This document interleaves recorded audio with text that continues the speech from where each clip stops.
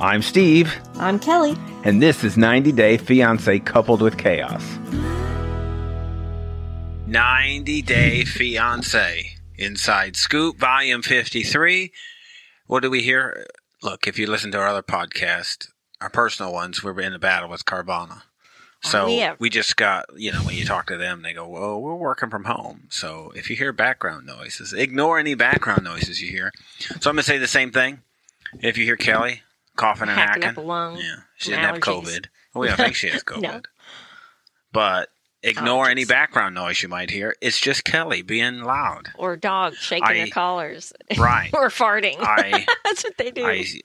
If you notice the smell of WD-40 near you, I oiled up your lamp so that if you move it during the show, it won't make as much noise. Oh, it's not squeaky. Yeah, thanks. Funny how that works. It's show prep. That's what it's called. Okay.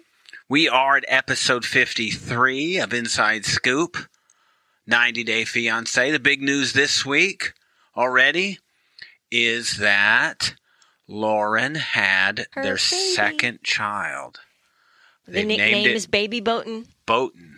Yeah, it's a nickname. It's a nickname. Yeah, because they're Jewish, and you don't do the official naming until look at you dropping knowledge 10th day or whatever. The 8th day or something. When they do the brisk. That's on the 8th day. Yeah. Wow, look at us. We know stuff about everything, and we're not Jewish. Yeah, I just look Jewish, and people think I'm Jewish. But I'm actually not. You have a Jewish nose. What? I don't know what that means. I definitely don't like your tone. I think... Well, I love you anyway. That's got to be... It's okay. I don't know. Just because you look like you're that's born in racist Israel, or it's something. all right. Talking about my nose. Your nose looks a lot like Alexi's. Some ethnic personality is what it's got. Well, I do smell the WD-40. Whoops. So, I guess straight out... I saw that she was drawing some criticism because she'd planned on getting a second C-section.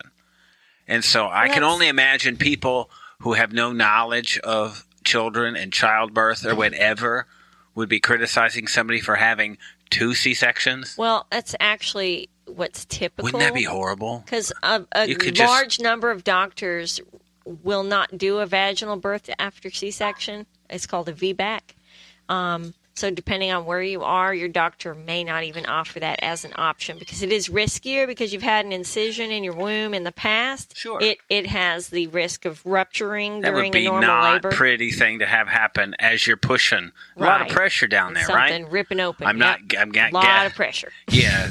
Whatever's there that's intact as you're pushing may become unintact. Right. See Ashley from Real Housewives. If you don't know what we're talking about. Yeah. Or Kelly. After 2 of 3. Yes. So that is an issue. So the baby was early. Now, you asked me to find out when it was supposed to be due. And guess what? I couldn't find out. When it was due. But I did find out this information, and I guarantee from what I'm going to tell you, you're going to figure out the date of her due date. Okay. They announced it in March. Okay. But in April is when they found out the sex of the child. Okay, so that puts her at least there you go. See, 5 months. This is why I tell you this stuff. I go, my detective, my forensic pregnancy person is going to be able to tell me. So what month was that? That would have been April. Okay, typically, unless you have an amniocentesis to find out early, you would find out about 5 months at your 20-week ultrasound appointment. You would find out the gender. Mm-hmm. So... That's numbers are hard for me. And it was April, you said? It was April. So she was doing this month. So it's not that early. Maybe a month. Well, it's not significantly early. No. And their last baby, Shy, was also 1 month early. C-section due to a truly knotted umbilical cord. Wow, that's tough. Yeah. Well, when our youngest was born, you remember there was a gasp of panic as he came out because his umbilical cord was wrapped around his neck 3 times. His head was so big. No, his wasn't. Oh, that's right. That was the first one. Yeah. So the baby was, 5 pounds, 7 ounces, and 19 inches long. They said it was the same size as their first kid. 5 pounds and 9 ounces, she said. Yeah. So this is their second son. And today, I believe... It was in the NICU, right? Yes, they came home without the baby today because it's still in the NICU. That's pretty significant. Some extra care. Isn't it? Yeah, that is. The pictures they showed initially were him under the light. And so that's kind of... That happens a lot with premature babies. They have too much bilirubin. They have a little jaundice. What? Too much what? Bilirubin. Oh, yeah, that's what I was going to say. I hate it when you take the stuff that I'm going to say. It's like when I have a joke and you tell a punchline too early. Our oldest was 10 days before his due date, and he had jaundice. That's got to be tough coming home without the baby. Yeah, that would Wouldn't you just sit in the parking lot and wait? I mean, we obviously never had to do that. One of us would be camped out. Right.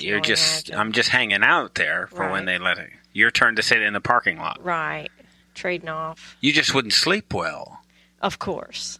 Maybe you would. And I saw her little video she put out today, and you could tell she spent most of the day crying. That's tough. I think you'd be just home to sleep, and then you'd be back there again. Exactly. Whatever take a shower, hours. Eat, and go back. Because you got a nurse. Yeah. So. Yeah, and most hospitals would tell you to pump if you wanted that. But heck no. You know how I feel about that. Right. So that's our lead story. So I remember by my third kid getting up in the middle of the night when I knew it was time for him to eat and camping out at the nursery, banging on the glass, going, "Excuse me, can I have my child now? He needs to eat." Right. I'd taken control by number 3. Well, for us, we need to get to the rest of the show. So we are going to, the rest of this will be by subscription. That is the intro. So you can subscribe. Just listen to the tag at the end of this. And you can find a way to subscribe. Because I got some good stuff. I think the best stuff that we have, I've got stuff on Obang. And we like Obang. Oh. We got Yara and Larissa. What? And we have Paul and Carini and Poop. Please we have stuff on some not so good, not so fun news from one. I guess I don't want to spoil that too much, but not great news. I got Tiffany, Mike, and Natalie, and some bad news for Charlie and Megan. Oh, okay. Bad news for them. I haven't peeked at your list for 90 days. Well, that's good. So. Oh, and some R.M. Binyam news. So stay tuned for that. Thanks for listening. You can hear the rest of this episode of Inside Scoop on Supercast at our Coupled with Chaos network, on Patreon at Coupled with Chaos, or as a subscriber to the Coupled with Chaos channel on Apple Podcast. Details can be found in the show notes. You can also go to coupledwithchaos.com and find details on your listening options. If you have any questions or comments, you can reach us at coupledwithchaos@gmail.com or find us on Facebook, Twitter, or Instagram at Coupled with Chaos.